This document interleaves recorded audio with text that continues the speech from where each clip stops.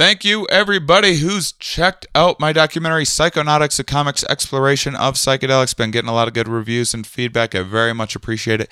Please keep them coming. That helps me out so much. I'd love to do more documentaries in the future. It's very much dependent on the success of this first one, and I think you're really going to like it. So please check it out today. You can go to psychonauticsfilm.com where you can see a lot of kind of deleted scenes. There was a lot of great stuff left on the cutting room floor, including, a lot of, we'd do these mind-blowing 20-minute long interviews with somebody, and then like 30 seconds of it would end up in the documentary, or they'd say something really fascinating about a subject that we just never found a place for in the documentary, but still something that I wish everyone could see and hear about. And so you can go to psychonauticsfilm.com to check that bonus content out, as well as see a preview of the...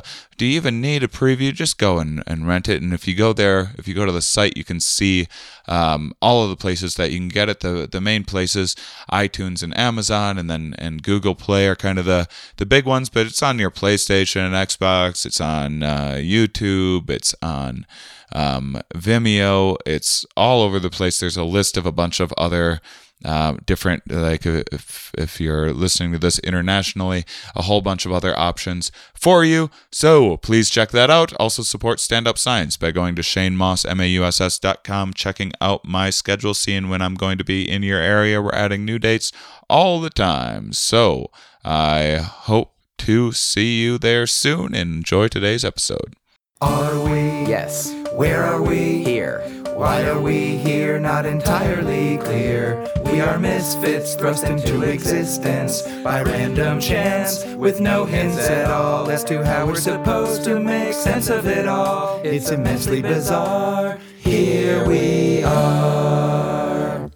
Hello, everybody, and welcome to the Here We Are podcast. Today, I'm talking with two postdoctoral research scholars in the Anatomy and Cell Biology Department in the Carver College of Medicine at University of Iowa.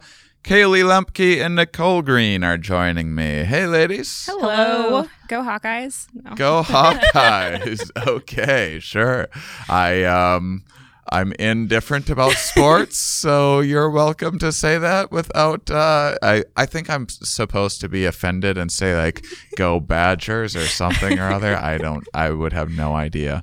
My parents are from Iowa. Oh, okay. And so some of my uncles, etc., are Hawkeyes people. Oh, okay. So they're going I'm learning to to embrace it. So. They're not listening right now, but if they were, they'd be really happy that you said go Hawkeyes. Nice.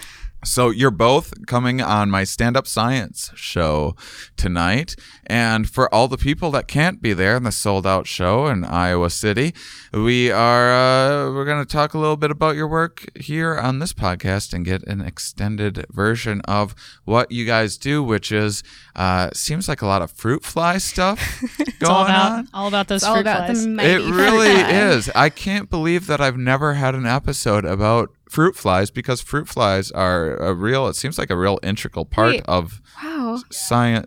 I know, over 200 episodes. That's crazy. Really? No fruit fly geneticists? I must no be- neurobiologists? I must be misremembering Okay. something or other, because everyone in science is crazy about the fruit flies. Yeah, well, why is it my question number one, why is and you can also just tell people what you do generally, but question number one, before we get into that, why fruit flies? Why not just grab your regular old household fly and study that? What's the big incentive with? It's a great question. Well, I don't know. Yeah, I You think don't it- know? Did I Well, stump There's you with question so number many one? reasons it's a great model. Thomas Hunt Morgan in 1910 began using it in Columbia University. I was hoping we were going to get a Thomas Hunt Morgan reference. Right. on Who here doesn't today. like Who doesn't love Thomas Hunt Morgan? I've been hungry for a Thomas Hunt Morgan reference on the Here We Are podcast. A lot of listeners have been writing in being like, when are you going to hoping. talk about Thomas Hunt Morgan? hoping. Gosh darn it. All the fanboys and fangirls out there. Yeah. Finally. I think you threw us maybe with the housefly, why it's better than a housefly question. Oh, smaller. I mean, It's smaller than a ask housefly. fantastic Yeah. questions. I really... They are smaller. So smaller's better. I would think smaller would be harder to like. Then you got to get smaller needles and smaller. true. I'm picturing keep- tweezers. yeah. Are there like little tweezers you're The using? Yeah, so tiniest, forceps. the tiniest See, tweezers, the why? tiniest scissors. You can. Your average housefly, Mr. Miyagi, can do with chopsticks. Oh, and yeah. Well, I can catch the fruit flies out of the air. I think you probably can. I too. can actually. I mean, What? that's really the only skill I got from graduate school was the ability right to out of the catch air. them. Yeah. And I have You're a great, kidding me. great party trick too. If it lands, I can tell if it's female or male. Oh, wow. That's a It's a- little harder It's for a me. crowd pleaser for sure. That everyone gather People go around. wild. Yeah. Nicole's gonna do her Nicole's gonna trick. sex flies. It's gonna be awesome. Well, Wow, you guys must be a hit. Yeah. oh yeah. I mean, when we have wild. to collect virgins when we do crosses, that's always fun to tell people. Yeah. Like, oh, I'm sorry, I'm going to be late going to this thing because I have to go collect my virgins now. Yeah. Things that you Yeah. shouldn't say in public. Yeah, or any. Yeah, no. Yeah. That's true. Well, I guess I'd say like, forgetting the housefly part right now, but compared to like mice or, there's a really great worm model and they all have their advantages, but, fruit flies, we can make more. So they reproduce really quickly. You get a lot of sample. We know an incredible amount about their genetics. I know I'm Yeah. forgetting some other Well, great and I mean, things. you Well, know. if they reproduce quickly, then they have short generations. You're probably Yes. able Yeah. to see evolution in the moment in real time. Yeah, so I guess mean, you'd they're say. one of the oldest genetic models in use at the bench. So and there's a lot of historical There's studies a lot of historical. already. We know a lot about the different phenotypes they can express and the genes associated with those phenotypes.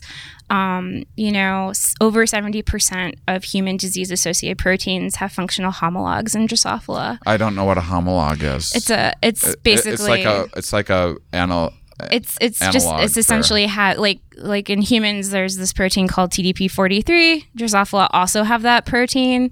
It does the same thing in Drosophila that it does in human cells, so they're functionally Homolog. homologous. homologous. Oh, I Homologous. feel like I've heard the word homologous. The same. You know what? We forgot the most important one What? is that it's super cheap to It work is with very fruit cheap. flies. It is very, very cheap. I'm surprised it costs anything at all. Well, they do have to eat. I mean, Oh, that's cornmeal and molasses and sugar. We do buy special flies as well. You buy It's true. special flies. Yes. Tell me about it. There is, I guess there's a couple. Oh, there's what, 3?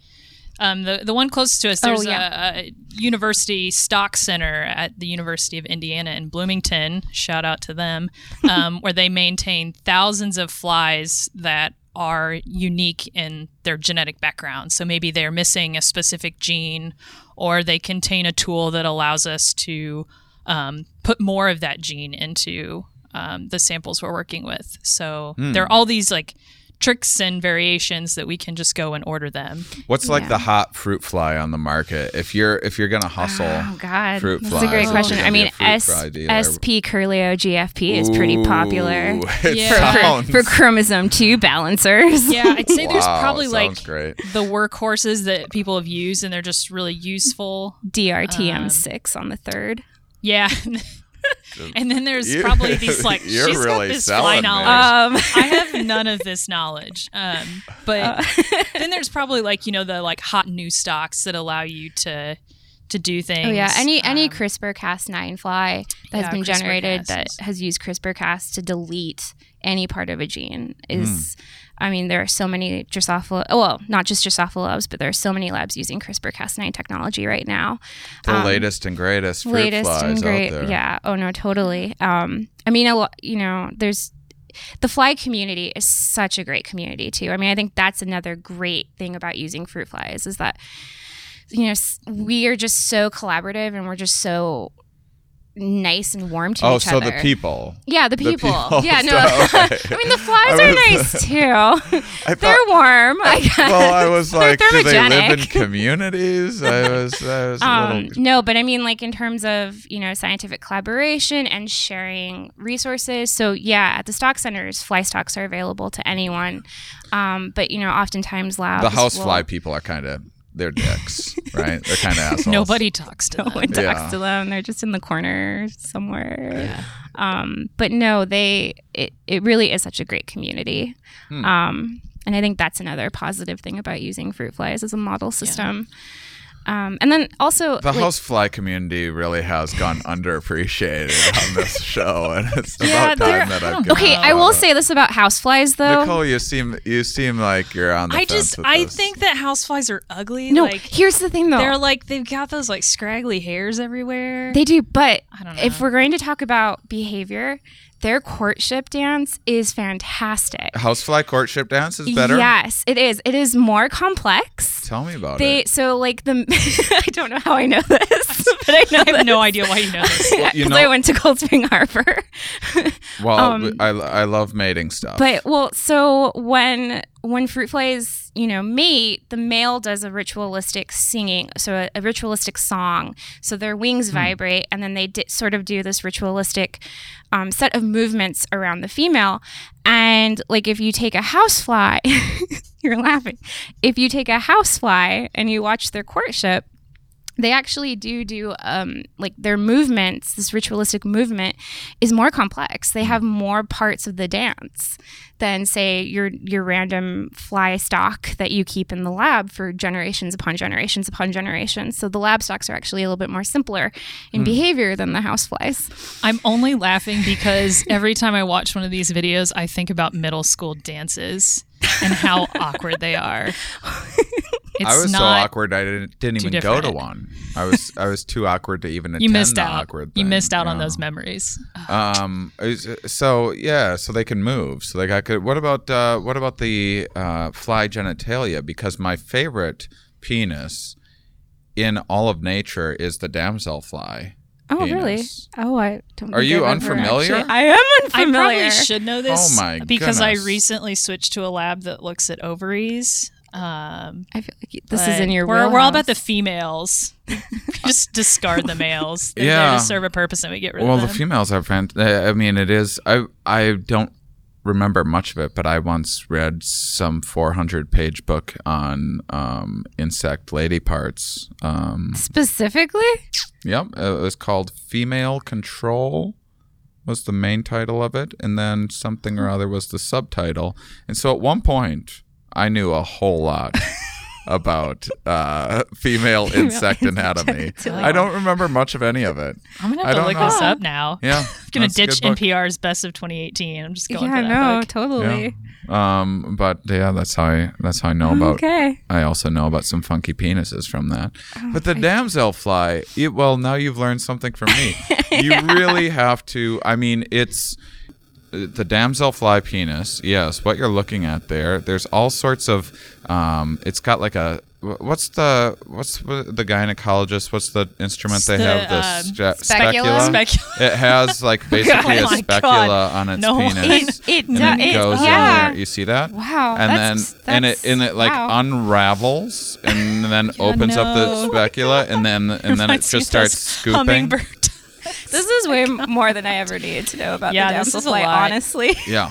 I don't think anything that I do is as frightening as this. Wow, that's And some of them have like cement that they put in there afterwards to seal up the lady. yeah, There's all like the sorts of fun sperm stuff. plug. yeah. So yeah. You'd be hard pressed to find a better penis anywhere than the damselfly penis. I'm convinced now after seeing that. That was wild. What's fruit fly reproductive organs? What do we got going on? You know, Well, I shouldn't say uninteresting because I'm sure there are interesting stories, but I mean, we pretty much look for females have this like nice pointed abdomen. It's pretty devoid of like the black.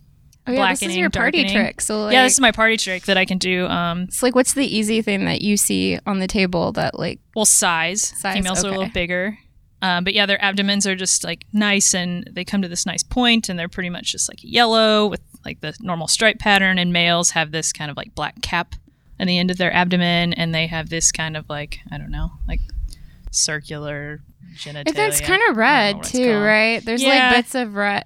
Bits of red. Clearly, but there is like some. I mean, I work on larvae, so I don't work with adult. They have flies, genitalia, but they do. They have gonads or lack of gonads. But I mean, that's not red sprouty things. That's just clear discs of nothingness.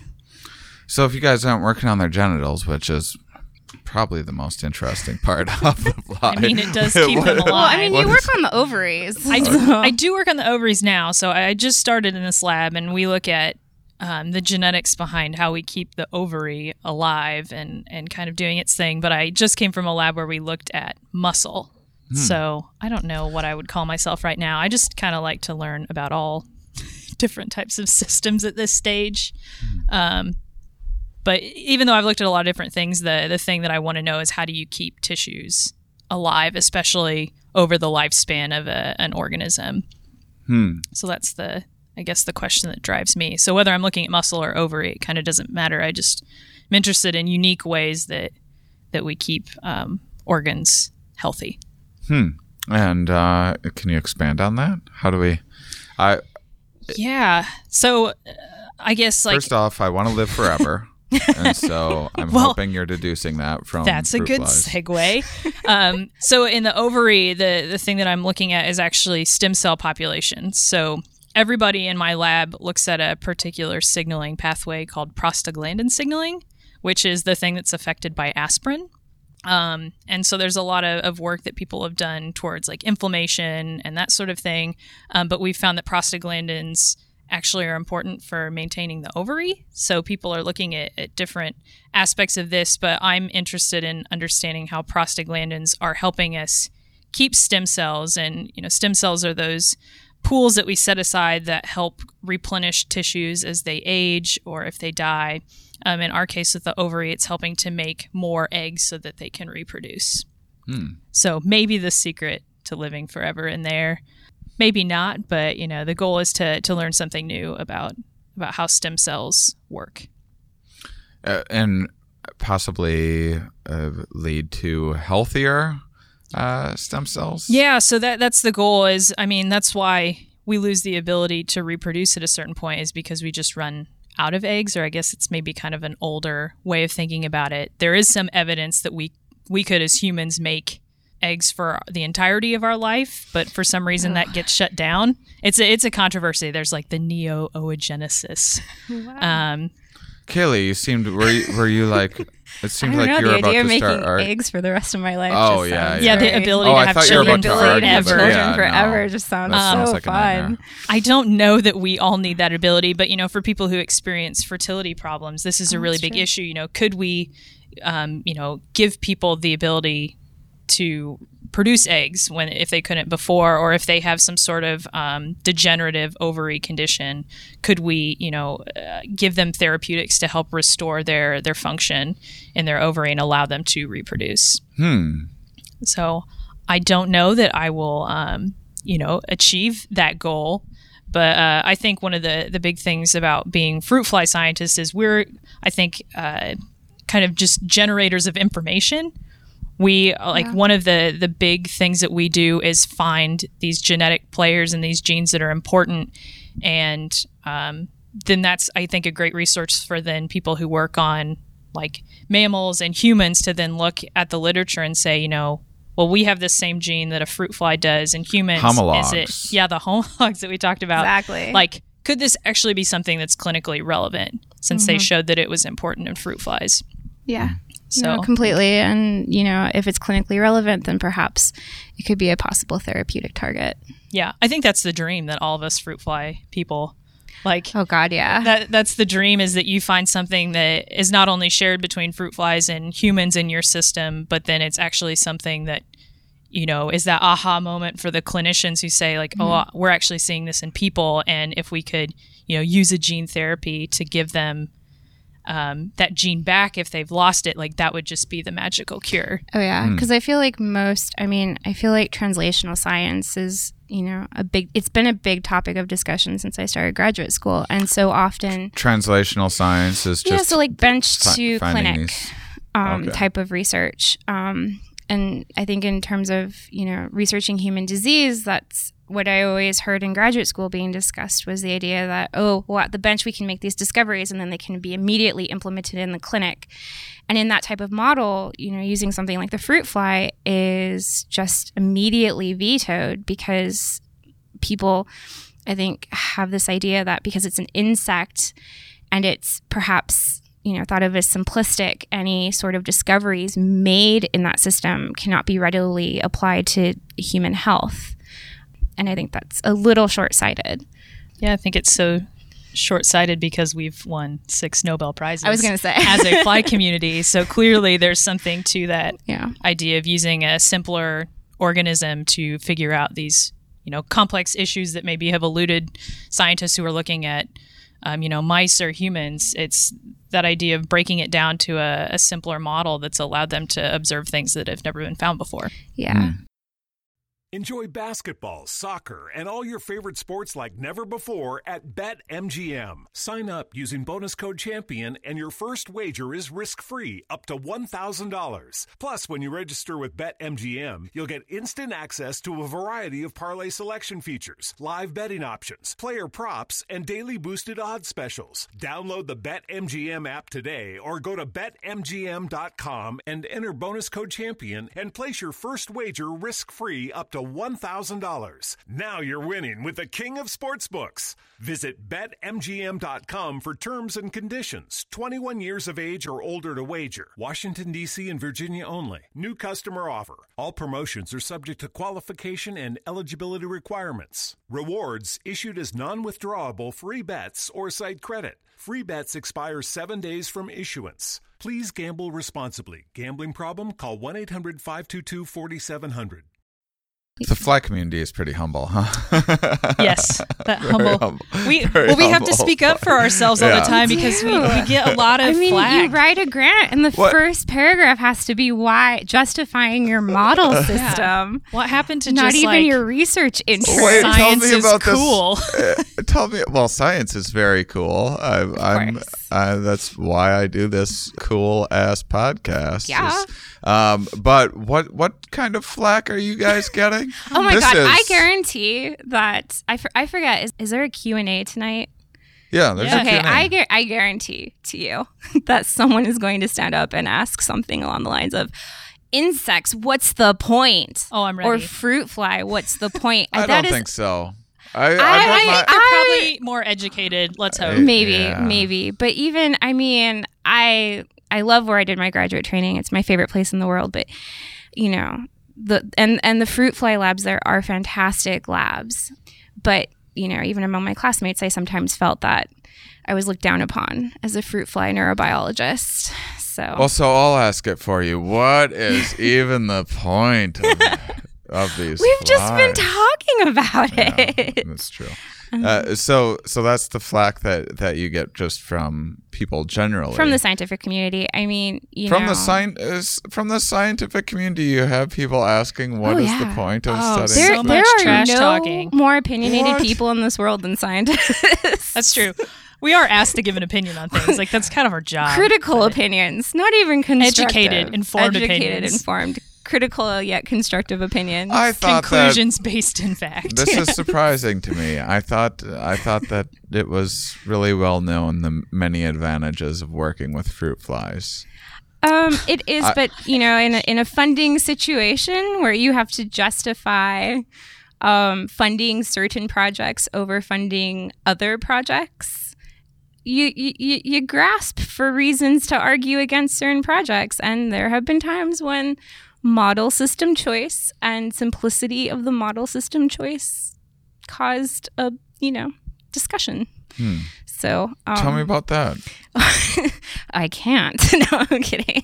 I know of situations where it has been used against grants that during discussions. I guess I don't totally understand. Well, so if you have two grants in review, for example, and one is studying, and they're basically studying the same thing, let's say, and one is using Drosophila and one is using a vertebrate model, you could argue that depending on what the research question is, it would be more valid for the mouse or the vertebrate model to be funded versus the Drosophila model. And it does depend on the research question, but, passing judgment on that research question is not really a quantitative process. It's more of a qualitative in some ways. And there's a lot of bias in it sometimes. And so if you have someone arguing for or against it based on, their opinion of the model system choice, sometimes the fly wins and sometimes the fly doesn't win. Yeah.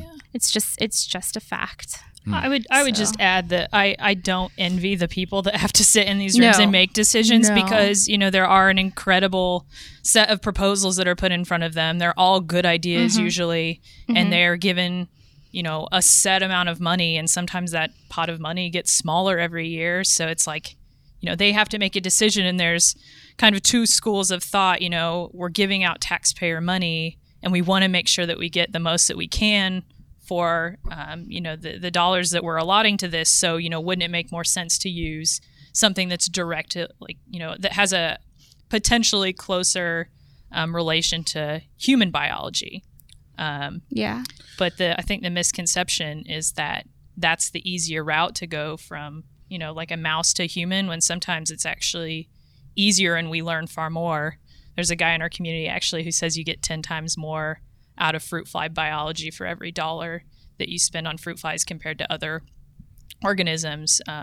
So I think it's a matter of opinion, and there's some school of thought. So I think the response of the fly community has been, well, if people aren't quite sure how they feel about the fruit fly science, then it's our job to, be our own advocates and really justify why we deserve that money. Why is an insect a good, model to do science in? So, completely. Yeah, I think we hear this a lot, so we're ready. Well, and also I love justifying it. I get tired of justifying it just because it's such a great model system, and it is an old model system, and it's but I still justify it nonetheless.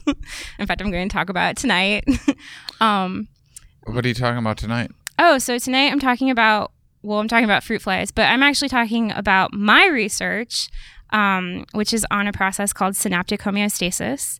So I love synapses. I know what both of those words mean. Oh, yay! But not together. Oh, wow. Well, so synaptic homeostasis is the process by which a synapse senses challenges to either the presynaptic neuron, the postsynaptic neuron, or tissue, and overcomes that challenge to retain normal function. And it's a really important process for maintaining the health of the synapse, for maintaining the health of the circuit. Synapses are the foundational units or the foundational building blocks of circuits. And, circuits lead to information flow between neurons that then, leads to thought and movement and complex neurological functions. And so I use the Drosophila neuromuscular junction, the larval neuromuscular junction, to study which proteins and which protein signaling networks function in maintaining synaptic homeostasis. I don't know what the neuromuscular junction means either. Ooh, yay. Okay, so neuro, motor neuron, and then muscular, muscle. And so the neuromuscular junction is the specialized synapse where a motor neuron connects to and innervates the muscle. And so we have neuromuscular junctions. Humans have neuromuscular junctions, obviously. We move. The Drosophila larva also has many neuromuscular junctions because its two primary goals in life during development is to, move around, crawl around, and eat. Preparing for pupation. And so yeah. How long does that process take?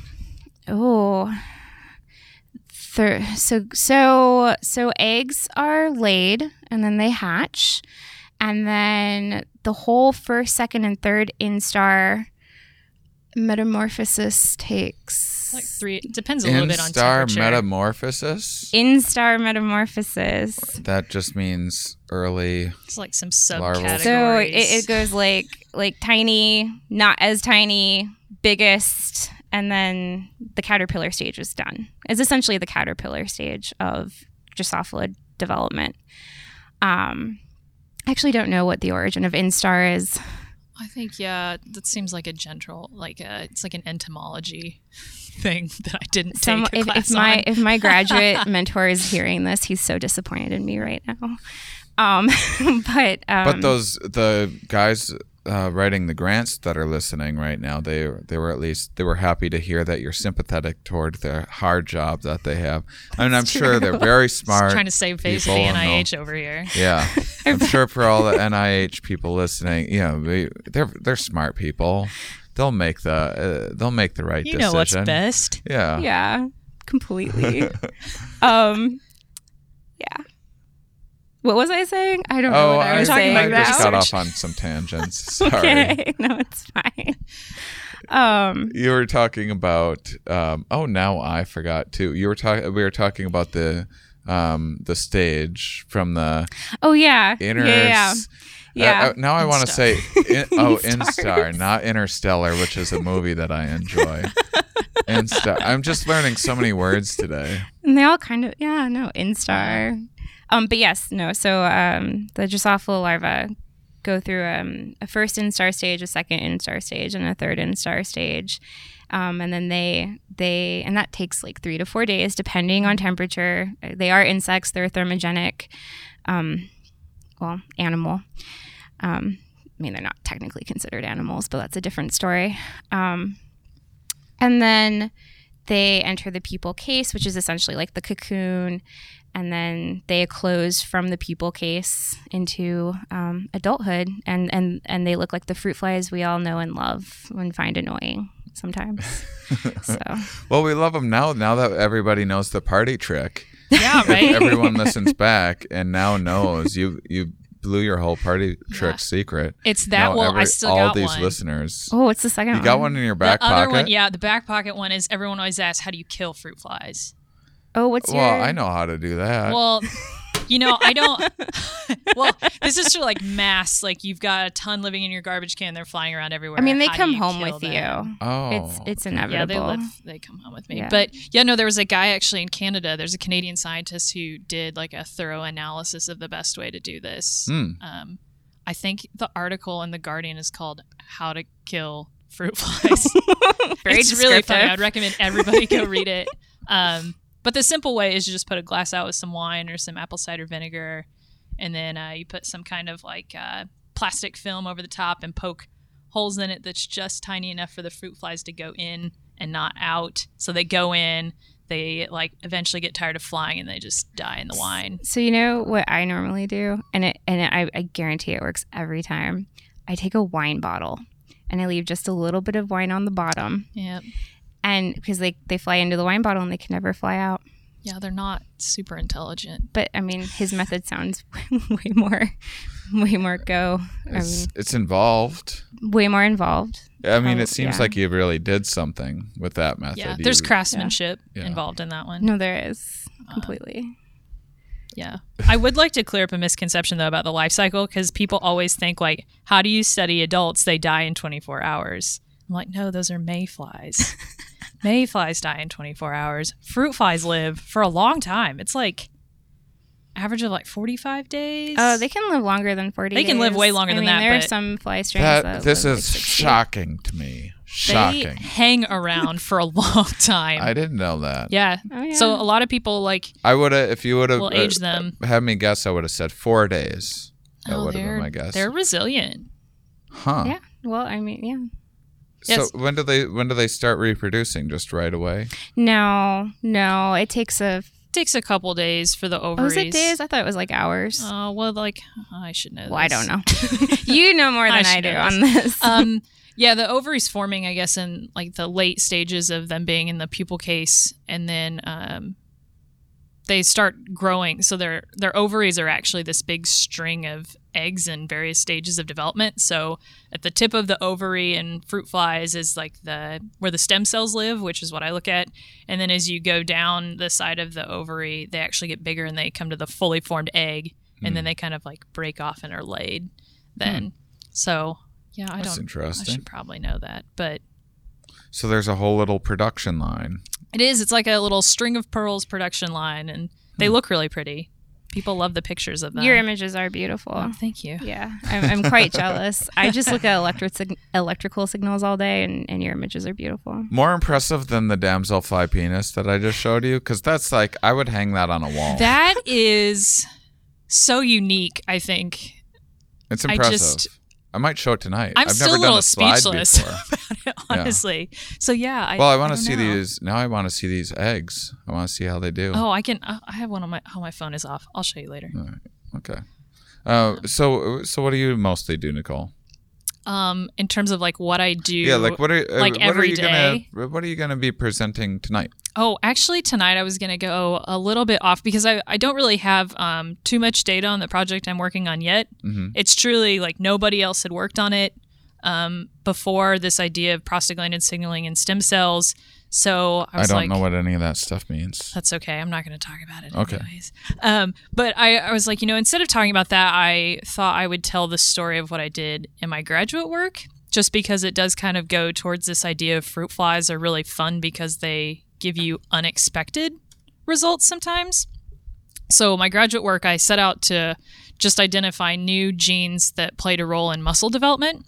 So like Kaylee, I was working in the larval muscle system, and we just wanted to know, can we generate more new genes for people to look at?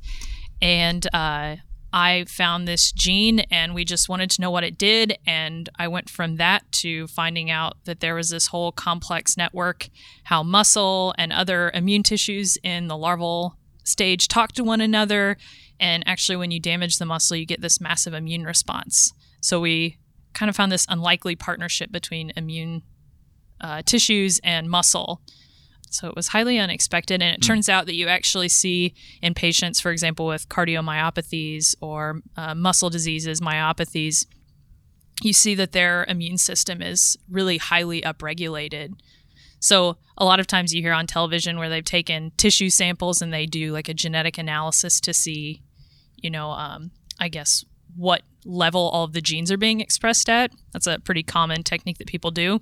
So we could go back and mine these data sets that they had done on these patient samples, and you can see consistently that various different types of immune responses are being activated. So that made us feel pretty good. And that was, again, back to that great link that we can talk about in grants, this could be relevant. So I think, the really interesting thing was us is finding this unexpected link and then showing that, when we think about muscle development, it's not just muscle tissue we need to worry about. There's actually all of these other tissues in the body that are helping keep muscle healthy and help it grow and develop, which I think people are seeing more and more of. As you study a particular tissue, you don't need to just worry about that tissue. You actually need to start thinking about the whole organism and all of the other tissues that are living, right there beside it. So it's exciting because it's, this new idea, but it's also far more complex, and the questions you ask are more complex. So the techniques you have to do are more complex. So I think that's kind of the area of biology that a lot of people are moving into. Never-ending amount of complexity. Yeah. I mean, it's exciting. I mean, I got to learn about more than just muscle. I got to become kind of an immunologist, which was terrifying and sort of fun at the same time. Again, like kudos to the Drosophila community because a lot of people helped me learn this whole other side of biology that I didn't know. But yeah, I thought tonight I'm going to tell that story about kind of just following the science, as you sometimes have to do. Oh, yeah. The best laid plans are often not what actually happens in biology. So I got to find that out early on in graduate school. So how many is the word homologous? Sure. No, homologous. What is the word? Homolog. Homolog. How many is there a lot of, is the immune system in a fruit fly in any way do you say homolog? Homologous. In that case, In that case, I was correct. Actually, oh wow! Actually, the I'm more so proud of correct term myself. would be conserved, but Yeah. Oh well. So all right. the answer is Darn yes and no, because the gene I was originally looking at is unique to fruit flies. There's a couple other insect species, some mosquito species that have a similar gene, but definitely not in humans. But the immune system is quite conserved in fruit flies. There's a pathway called the Toll pathway that a lot of people are going to be familiar with if they've ever taken like an immunology class. That's a major arm of the immune response, and that is conserved between people and fruit flies. And I think that won a Nobel Prize. I believe it won a Nobel Prize. I don't remember what year, but that was like a really big deal. That pathway is actually discovered in fruit flies, and now is something that's very standard to be looked at if you're an immunologist who studies any sort of human immune response.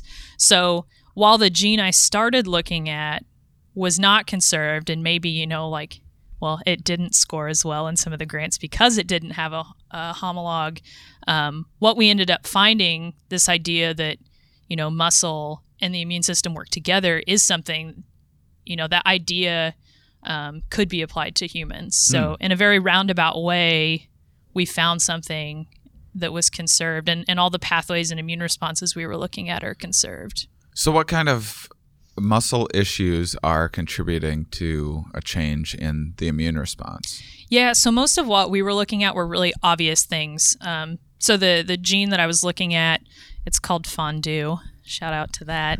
We can talk about why it's called fondue if you want. I Sure. love Drosophila gene names. They're so Drosophila, I think that's one of the things that I love about fruit flies is we decided that we were not going to be, just boring about our naming scheme. Like, we don't want to just have a bunch of letters that don't mean anything.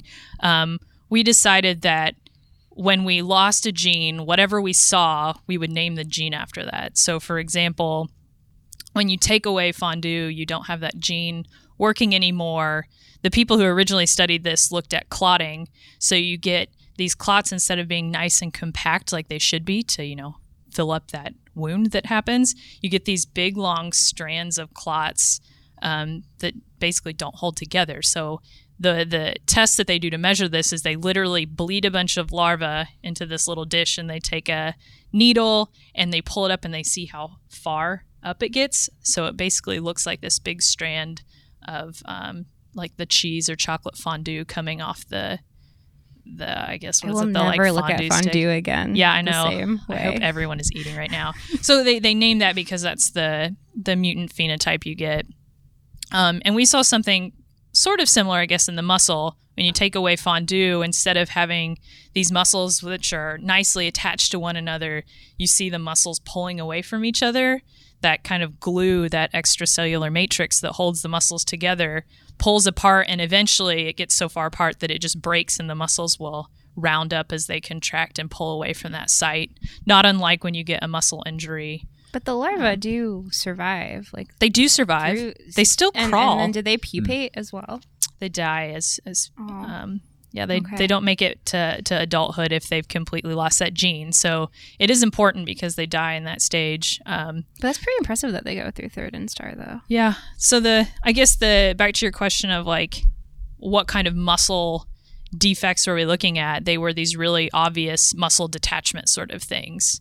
And we could actually, take forceps as we were dissecting them and, like artificially injure them and look to see about these immune responses. So like common things we would look for are like the recruitment of blood cells to those sites of damage.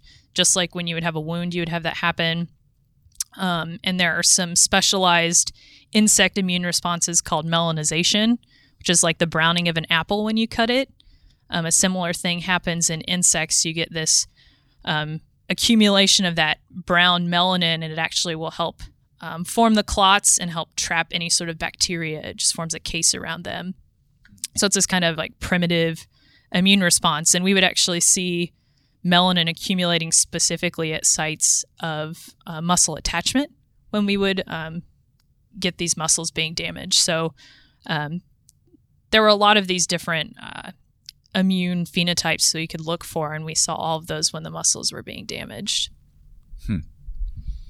So in terms of things that are homologous to humans or conserved to humans,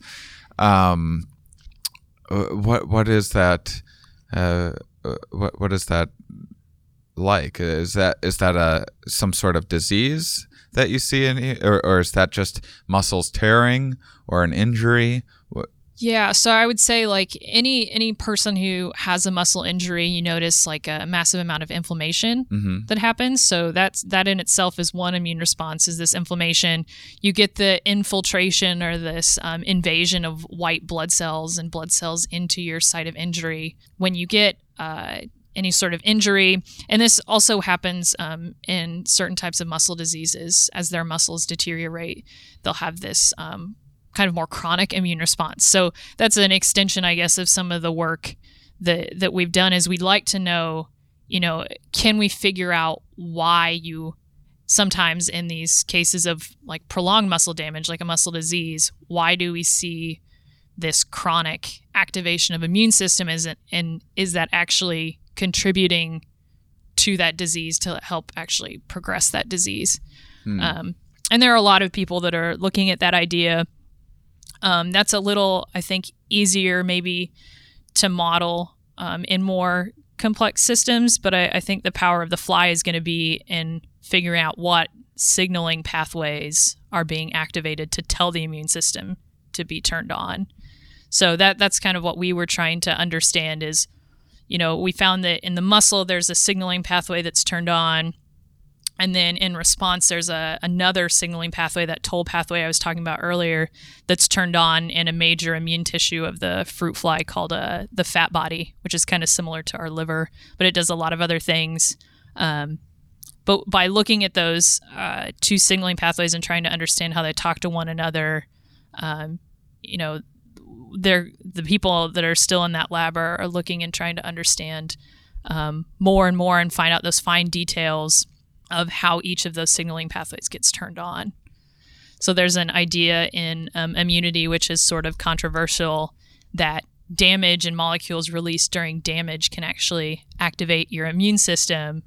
And this is, I guess, not necessarily in contrast, but a different way maybe of thinking about how you activate the immune system from that idea we all learn in textbooks called like self, non-self, or this idea that only foreign things in your body activate the immune system. So like bacteria, components of their cell wall turn on your immune system.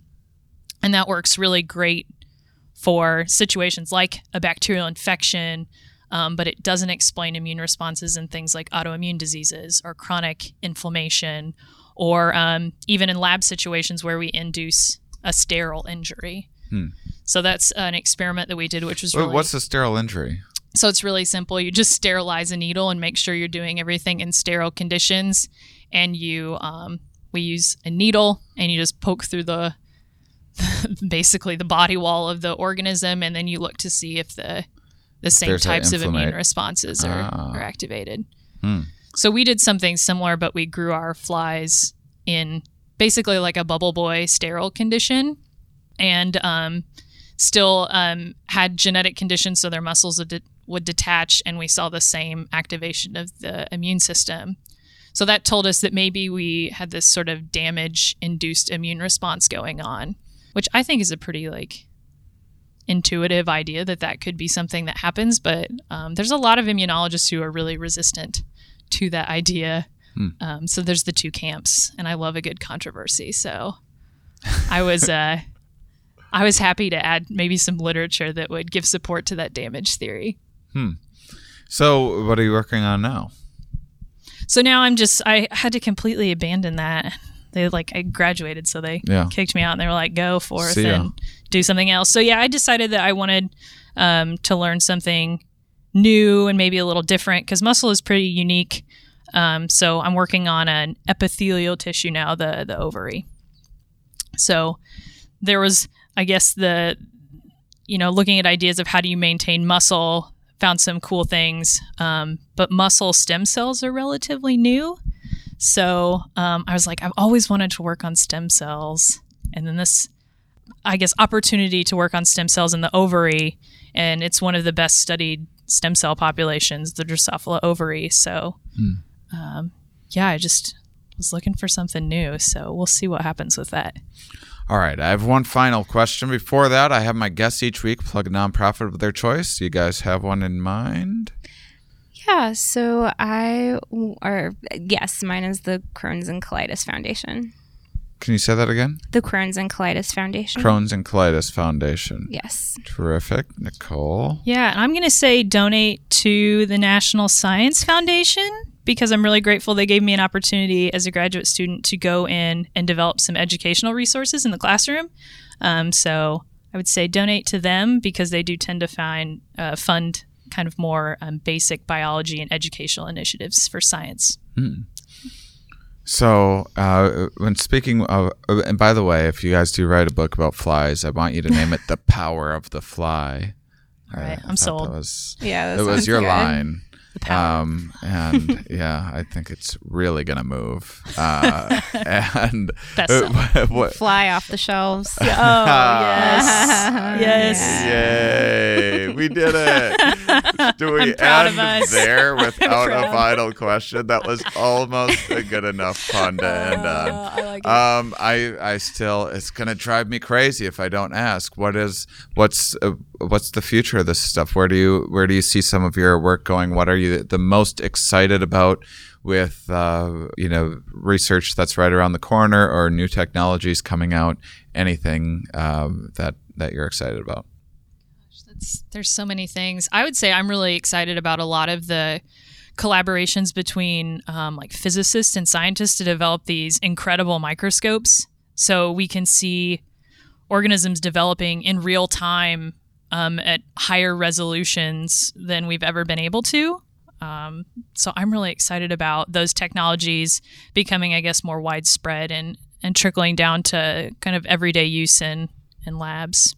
Yeah, and like for me to piggyback off of that, I think, we just have so many great tools at our disposal. I mean, high resolution imaging, cryo-EM, CRISPR-Cas for genetic engineering.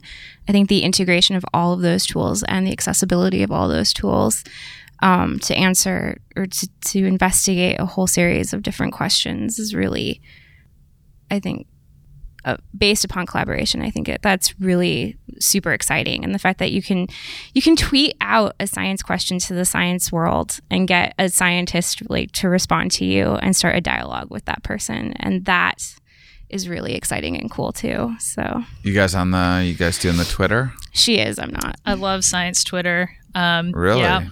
Yeah, I was just on there last night talking about some science communication initiatives. About like a video, right? Yeah, I guess I'll plug that. So on Twitter and Instagram, I have an Instagram as well. I'm at Drosophila. I feel so old right now. But yeah, there was a really great initiative. If there are any female scientists listening or women in science, it's called the 1,000 STEM Women Project. You film a 90-second video about what you do, just to show people that, science is a really varied career, and everybody who does it looks a little different and has different interests. So, yeah. Very cool. That's a good plug. Go ladies. Yeah. Yeah. Women in science. Yeah, I don't know what to say after that. You got to get on the Twitter. Yeah. Okay. I technically am on Twitter. I'm just not active on Twitter. Yeah, me too. I'm with you. Thank you. Yeah.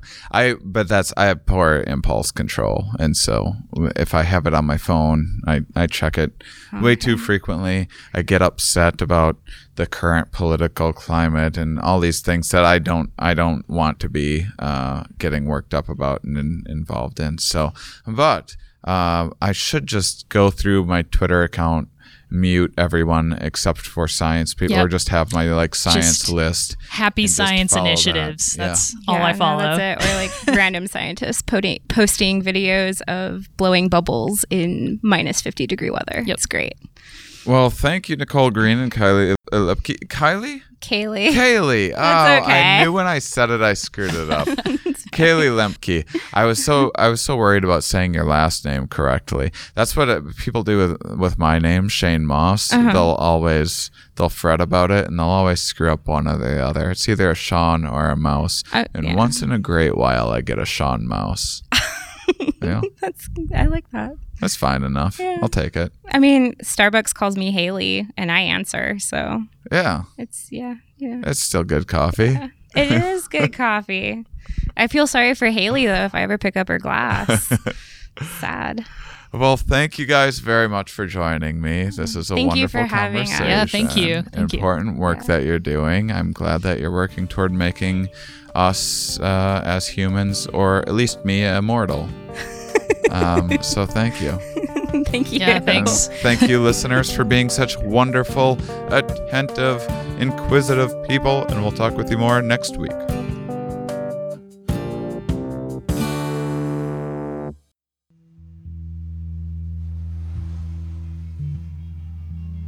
Good news, everybody. We're putting out a bonus episode this week.